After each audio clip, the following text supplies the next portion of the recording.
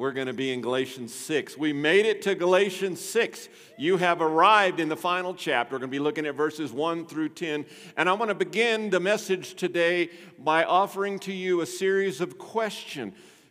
I'd just like for you to ponder them, think about them as we're going through these instructions from the Apostle Paul, and just for you to think about them. You may want to jot one down if it hits you to think about. Here are the questions I want to give to us today. Number one, who is ignored by the church?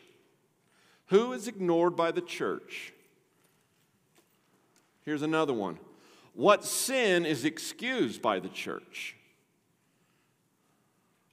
Question 3, how is restoration played out? How about this one? How is God mocked? And not just out in the community, but how is God mocked in the church? A final one to think about is this. Don't answer out loud. Who is tired in the church? Who is tired in the church? In this passage, these verses, Paul continues his very practical closing section of Galatians, and he gives some amazing commands. I think there's at least 6. We're going to look at those quickly today. Let us read the scripture. Would you join me? Chapter 6, verses 1 through 10. Brothers, if someone is caught in any wrongdoing, you who are spiritual should restore such a person with a gentle spirit, watching out for yourselves so you won't be tempted also. Carry one another's burdens. In this way you will fulfill the law of Christ. For if anyone considers himself to be something when he is nothing, he is deceiving himself. But each person should examine his own work, and then he will have a reason for boasting in himself alone and not in respect to someone else. For each person will have to carry his own load. The one who is taught the message must share his goods with the teacher. Don't be deceived. God is not mocked. For whatever a man sows, he will also reap, because the one who sows to his flesh will reap corruption from the flesh, but the one who sows to the Spirit will reap eternal life from the Spirit. So we must not get tired of doing good, for we will reap at the proper time if we don't give up. Therefore, as we have opportunity, we must work for the good of all. You might want to underline that word. Especially for those who belong to the household of faith. Let's pray. God, we thank you for Scripture. We thank you for this journey in Galatians. We thank you for seeing freedom in Christ. We thank you that we are justified. It's your grace. And we have faith in Jesus. And there's not hoops that have to be jumped through. There's not certain works that have to be done. God, you are the one who saves. And you offer this as a gift to us, and we're so grateful for that. Thank you for the instruction we received today from your word. God, please speak to hearts today. In Jesus' name I pray. Amen. So we're going to jump in, and we'll start with verse 1. And this is command number 1, and it's simply this: restore the fallen. You can use a different word, but you get the picture. Restore the fallen. Command number 1, Paul writes about what I think is the proper response of believers towards anyone caught in any wrongdoing. Now, that word caught is an interesting word that we find in verse 1. Brothers, if someone is caught in any wrongdoing, it means to anticipate, to overtake, to surprise. And I say, what a picture of sin. What a picture of sin when you think about being overtaken. Remember this, church. Sin will always catch up to us. Anybody testify? Is that not true? It's happened to us. Maybe it hadn't happened to you in a while, but someone lies about something. What happens? You got to have a lie to go for the lie, and then a lie, it just gets worse and worse instead of fessing up, right? Any parents in here experience that with your kids, right? It would have been so much easier if you would have just fessed up. You see, sin will always catch up with us. Listen to Scripture, Numbers chapter 32, verse 23. be sure your sin will find you out. And it doesn't matter whether you're a famous person in charge of a ministry or someone who lives by themselves and not many people interact with them. It does not matter who you are or what position you have. Sin will find you out. Do you remember Genesis 4:7? This is God speaking to Cain. Anybody remember Cain? Anybody named your firstborn son Cain in here? Let me see. Raise him up high. Yeah. Genesis 4:7. This is what God says to Cain. Sin is crouching at the door. That's a picture of sin. Not only will our sin be found out, not only can we be caught in wrongdoing, not only can we be overtaken or surprised from it, but listen to this. It's crouching, it's waiting. It is a great arrow, dart of Satan that he uses in our lives, right? What better thing to do than for Satan to realize, I've lost this person to eternity. He or she is a Christian, but let me see if I can get them to dabble in this sin and that sin and ruin their testimony. Amen? Here we have this phrase as we start out this passage, the idea of someone who's running from sin, but sin is faster. And sin overtakes the guy and catches him. Why? Why does that happen to us? Because of some type of weakness. We're human. Perhaps a failure of prayer. A failure definitely to look to the Lord for victory. We talked about it last week. We're not walking in the Spirit. If we're not walking in the Spirit, it becomes much easier for sin to overtake us. So I would say to you, brothers and sisters, if someone is caught in any wrongdoing, you who are spiritual should restore such a person with a gentle spirit, watching out for yourselves so you won't be tempted also. We are to restore. Do you see that word there? It's an imperative command. What does that mean? It's continual. I like this even better. It implies a habitual practice.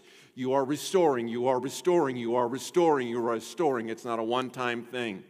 Those who are spiritual is the command, are commanded to restore.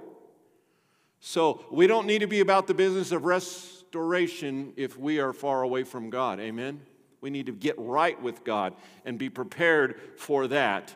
And then we who are spiritual are able to restore. And notice the condition there. With a spirit, do you have gentle spirit or a spirit of gentleness in your scripture? That means gentle power or tamed strength. It's the person who's spiritual and has the right and the command and maybe even the power to come in, but it is harnessed. It's not in your face. Is that a little different than we see in our world today? Why do Christians eat each other? Have you noticed that? I heard the phrase just this week. We shoot the wounded, don't we? We sure do sometimes. So we are to restore if we're spiritual, but it's got to be with gentleness.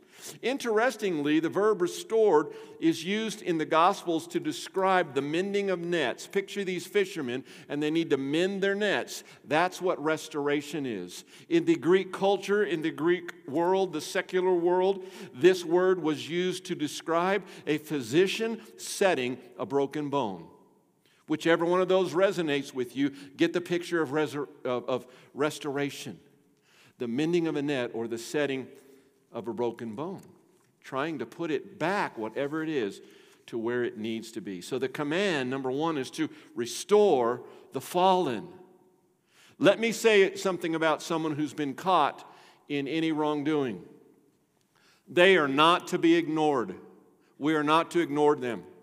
I don't want to mess with it because I might get my hands dirty. You ever heard that before? You get involved in lives besides just your own, and what happens? It might be a little tough. Those who are in a wrongdoing, they're not to be ignored. They're also not to be excused. We need more and more accountability, don't we? If you've been keeping up with Christian news, you know the serious report that came this week about someone who recently passed away that I admired the organization, one of the greatest apologetics ministry the world has ever known. And there was not accountability. And now we're finding out the sordid details. It's a mark on Christianity. So don't ignore, don't excuse, but also they are not to be destroyed.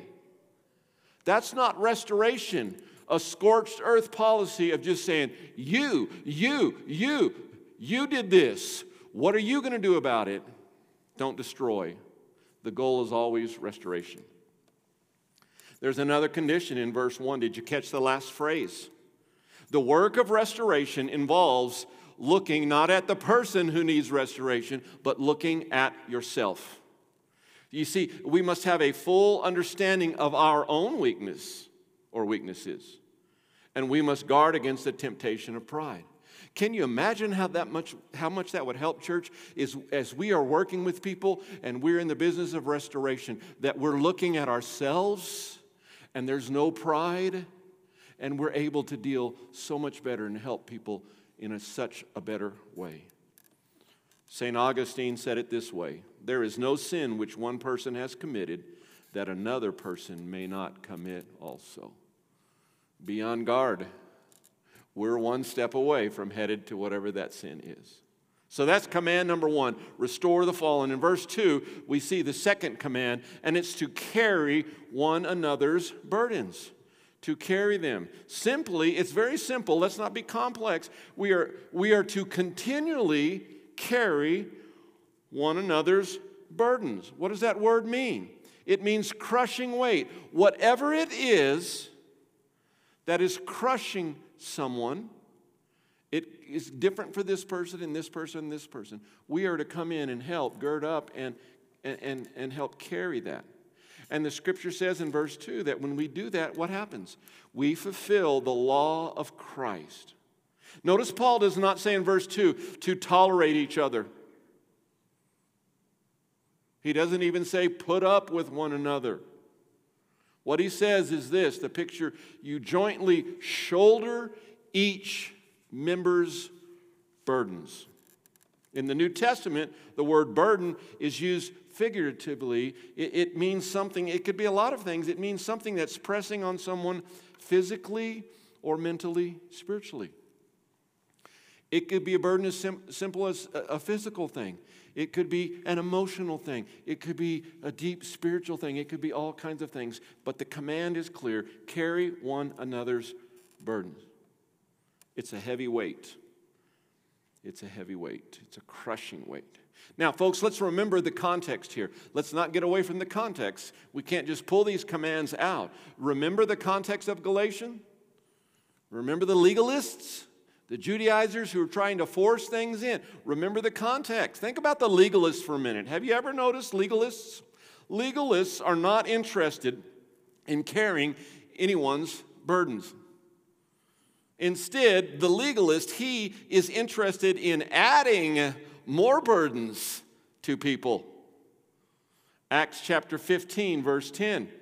When Paul is giving it to the Jerusalem council, and he basically says, man, you have put a yoke on necks that people cannot burden or bear.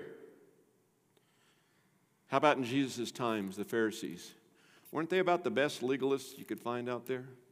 Listen to the words of Jesus. Matthew 23, verse 4 says this about the Pharisees: they tie up heavy burdens, hard to bear, and lay them on people's shoulders, but they themselves are not willing to move them with their finger.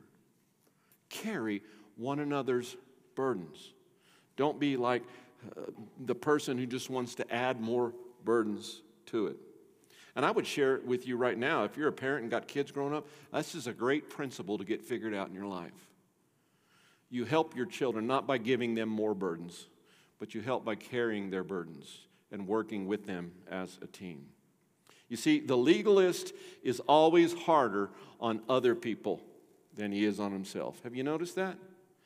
But the Spirit-led Christian, the one walking in the Spirit, it's totally different. The Spirit-led Christian demands more of himself than he demands of others. Why? So that he might be able to help others carry one another's burdens. Well, let's move on to command 3. In verses 3 through 5, right in the middle of that section, we see the next command, and it's this. Hey, examine your own work. Don't just be about examining fruit in everyone else's life, but examine your own work. Paul is still speaking now in context to brothers. He's still speaking to those who are spiritual, and he gives this command. Remember this, church, our flesh can quickly tempt us to have a self-righteous attitude towards others. Now, I know that's never happened to you, but it's happened to me. We've got to be careful. That's why we have to examine our own work. If not, it leads to being judgmental. I think that's one of the biggest, deepest sins of American Christianity, is a judgmental attitude, a dividing attitude. Instead of being for Jesus, instead of being for the resurrection, instead of being for God's salvation, we are against so many things, some rightly so, but we take it to such extremes that we just keep dividing and dividing and dividing. We need to be careful with that so we're not judgmental. Even some might think, well, they fell, but I did not. It happens. Some influential leaders, scholars, would even tell us that some people go so far as to secretly be pleased that their brother fell into that sin. And it makes me feel better because I didn't fall into that sin. Listen, this can be a form of pride. We would call it what today? A holier-than-thou attitude. May it never be so. One of the reasons many Christians do not bother to help fellow Christians, are you ready? Is because they feel superior.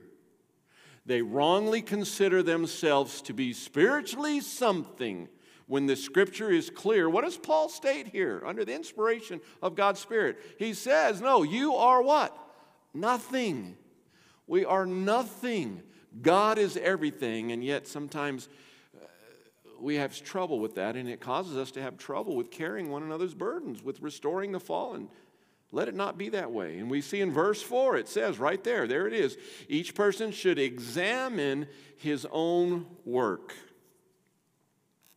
That you may have the word test in your scripture. It's kind of a special test. It gives the picture of metals. Have you ever seen metals being subjected to the fire and they're purified? I'll never forget summer of 1980. Yes, I'm that old.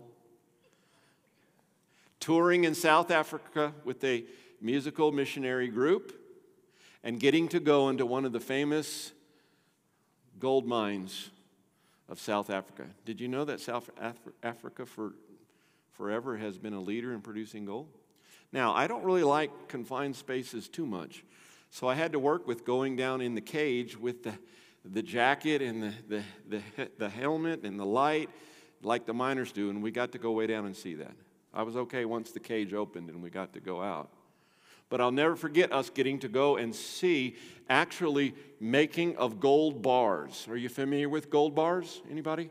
Some of y'all have them in your garage, right? You're prepping for the end time. No? Yeah. You wish you had a gold bar.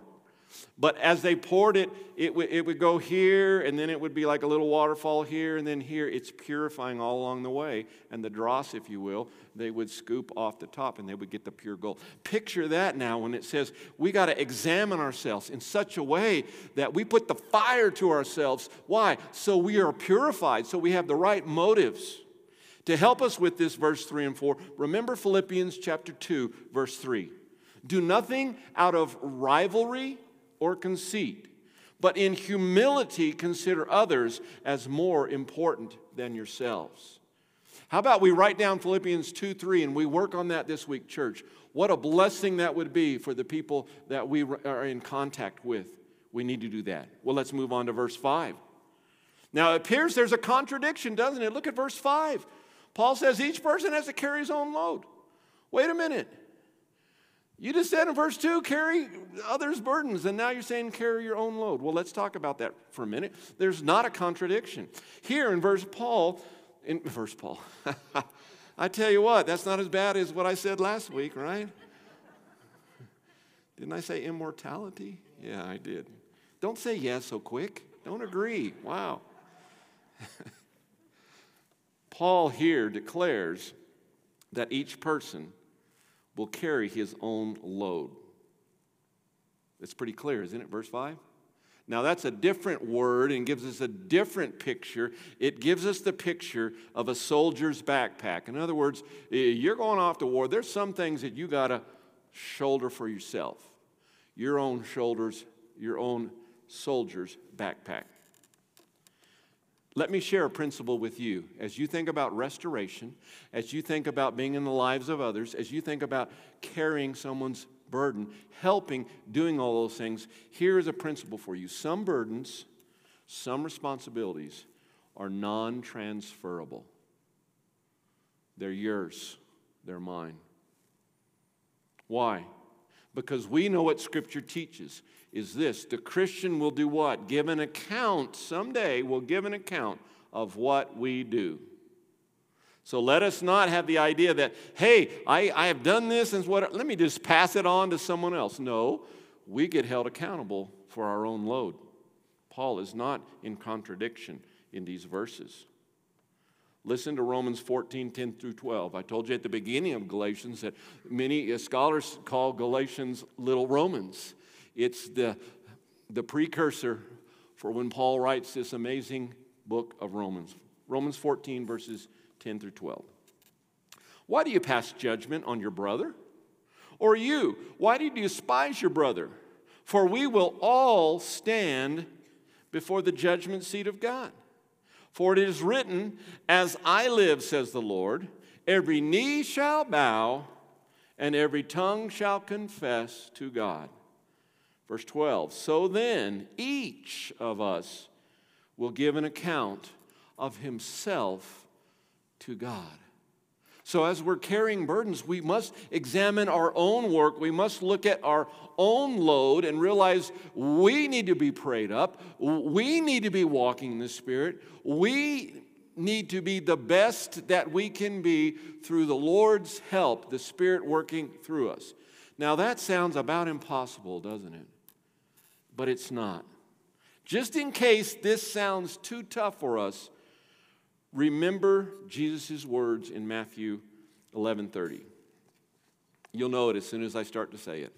My yoke is easy and my burden is light. You see, Jesus makes a way for us to be able to carry our own load, to examine it, and also to carry others' burdens, and also to be able to restore the fallen. It all goes together. His burden is light. He is working through us. He helps us with this. Well, let's move on to command 4 of the 6. Command 4 is in verse 6, and it's simply this. Share with the teacher. Now, some of you that read ahead, you're going, uh-oh, here comes Lamar. He's going to be asking for some money. No. What this verse conveys is the truth. Here's the truth. Life in the Spirit is a life of sharing and generosity. I want to tell you something. You're not living completely and totally a life in the Spirit if you cannot share and be generous. We start a new sermon series in a couple of weeks on generosity. And we'll see what Scripture says about that. But sometimes this is the last thing that God gets a hold of. Isn't that true? In Christians' lives. So this verse, it kind of just throws it in. It almost doesn't seem like it fits, but there it is. So the one who's being taught, the word is catechized, the one who's being taught the word is to continually, it's an imperative, continually share all good things with the one who teaches. It's more than just finances, though, church. It's so much more than finances. The word share that's used there, the one who's taught the message must share his goods with the teacher. That word share was used, guess where? In those days, it was used in a marriage contract where there was an agreement of joint participation. So we're to do this together. Well, what are the good things? Speaking a kind word to the teacher, sending encouragement, showing gratitude. Here's a big one, praying for the teacher. We could go on and on and on. There's so many things we can do that involves more than just a dollar bill. So there's the command. Let's move on. The last two commands are found in verses 7 through 10. Here's how I've entitled it. Don't become deceived. Don't get tired. Don't become deceived. Don't get tired. Here in these verses, Paul's using that metaphor, the law of the harvest or the principle of the harvest. In verse 7, we see number 5, don't be deceived. Here the idea is stopping something already in progress. Paul is still working. It's not too late for the Galatians. It's not too late. They can still return to how they were when they were first saved. They can still return. They can still fight off the Judaizers and the legalism that is being thrust upon them. And Paul commands the reader right here, don't be deceived. What does that mean? Don't be led astray. It's not just that you got tricked, but it's active. It's you actually got led astray into something that is contrary from the Lord. This command is based on a fundamental truth, and we know that truth. Do you see it? Right there in the middle of verse 7. The fundamental truth is this: God is not mocked. That's why I asked those questions at the beginning of the message, church.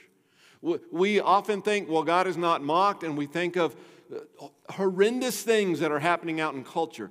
It applies to us as well, church. It applies to our church as well. God is not mocked whether you're living a life of sin and debauchery that everyone in the world knows about, or you're just a sinner in the church and you're doing pretty good. God is not mocked. This is the only use of this verb, mocking, if you will, the use of this verb in the Greek New Testament, in all of it. It's the only time it's there, and it's right there. And it gives a picture of a gesture of contempt. We would say this, turning up your nose. Do you know what that means? That's what we would say. Don't turn up your nose to God. Well, let's move on to verse 8. And we see the law of the harvest. We see the divine law of the harvest. And it's this: a person will reap whatever a person sows.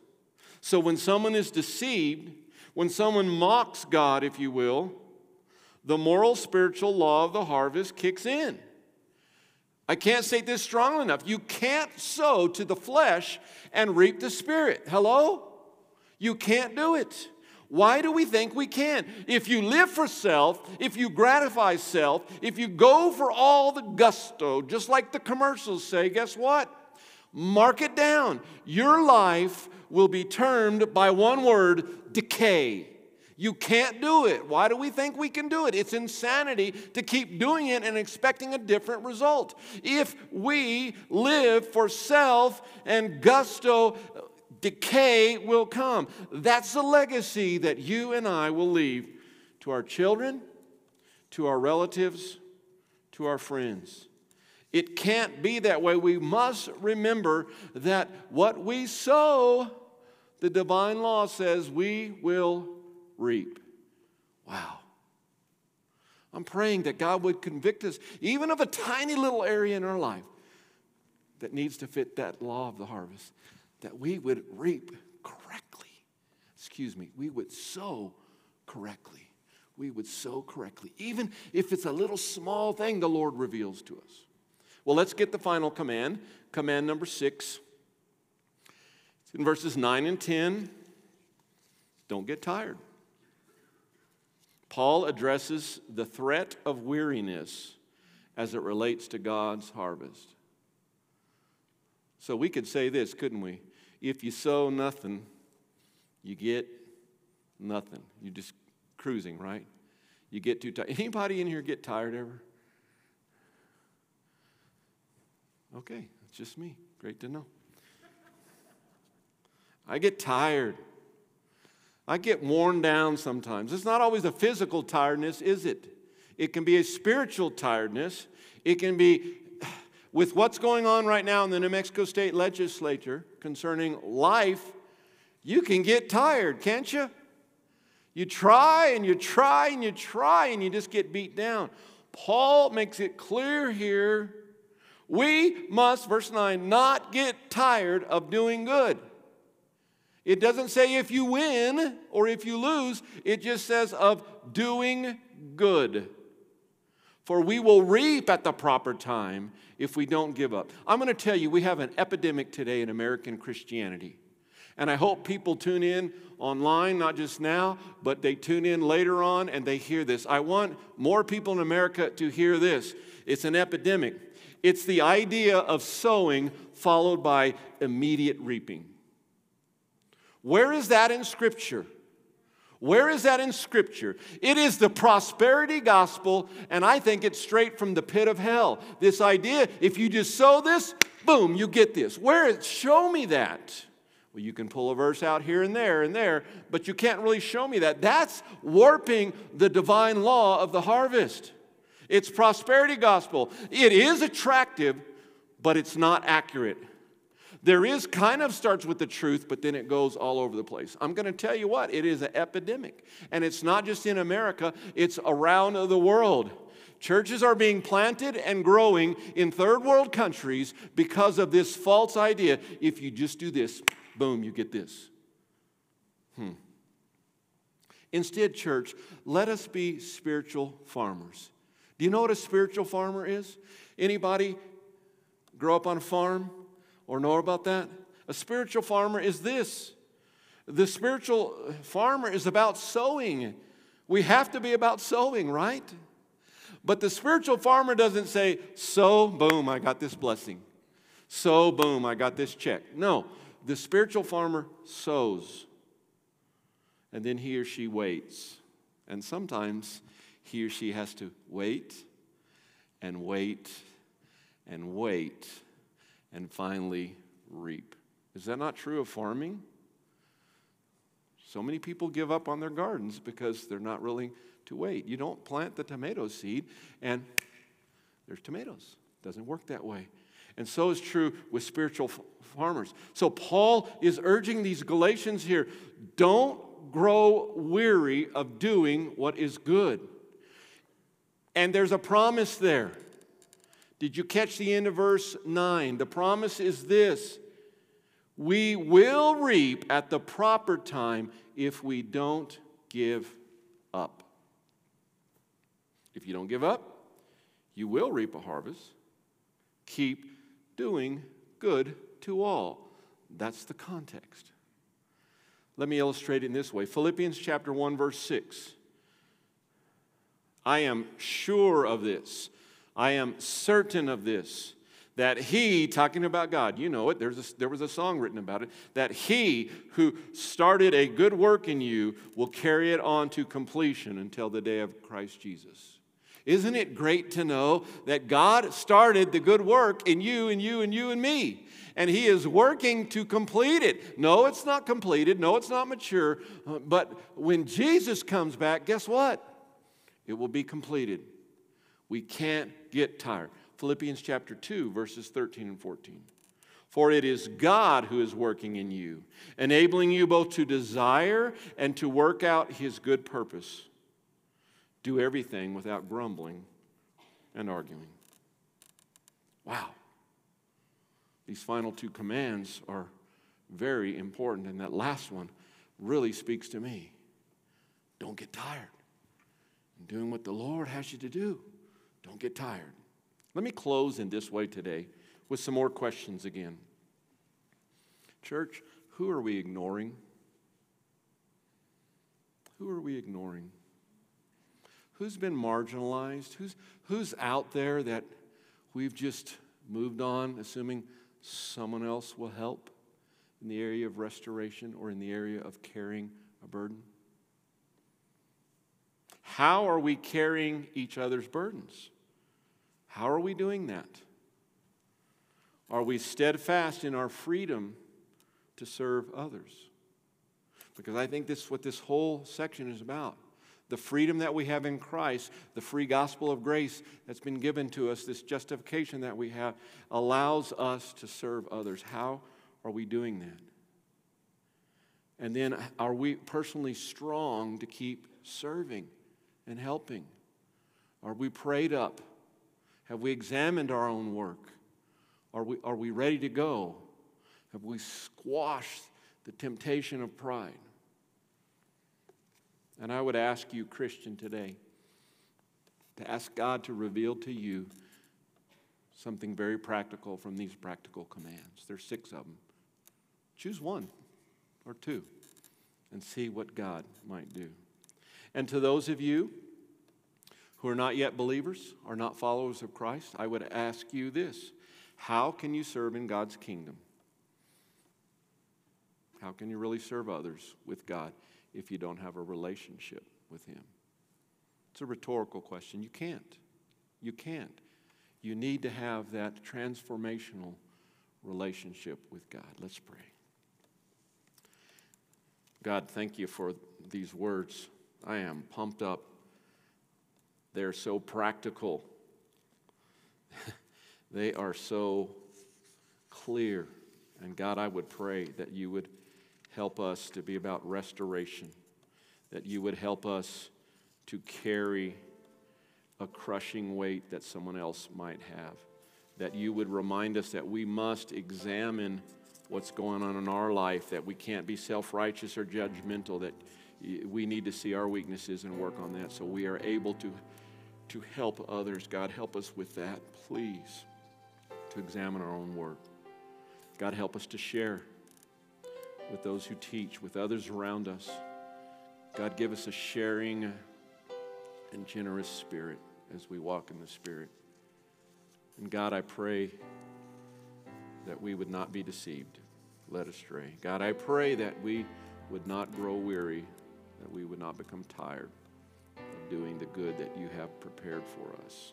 God, we know that you, in Ephesians, we know that you prepared that for us before we ever were. Help us in that way. And God, today I want to pray especially for folks who are listening, who do not have this freedom, this relationship with God, with the Lord Jesus Christ.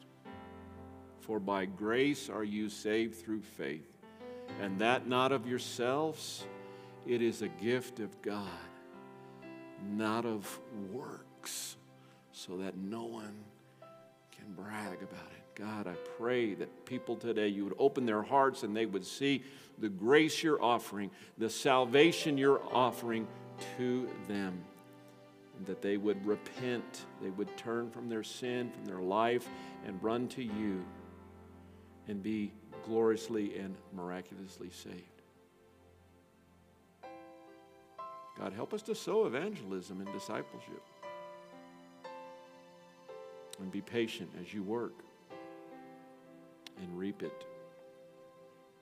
So God, we ask for these things, and I pray especially for those who might be considering today giving their life to Christ, realizing that God is the one who saves and He is Lord of all. Thank you for our time together today.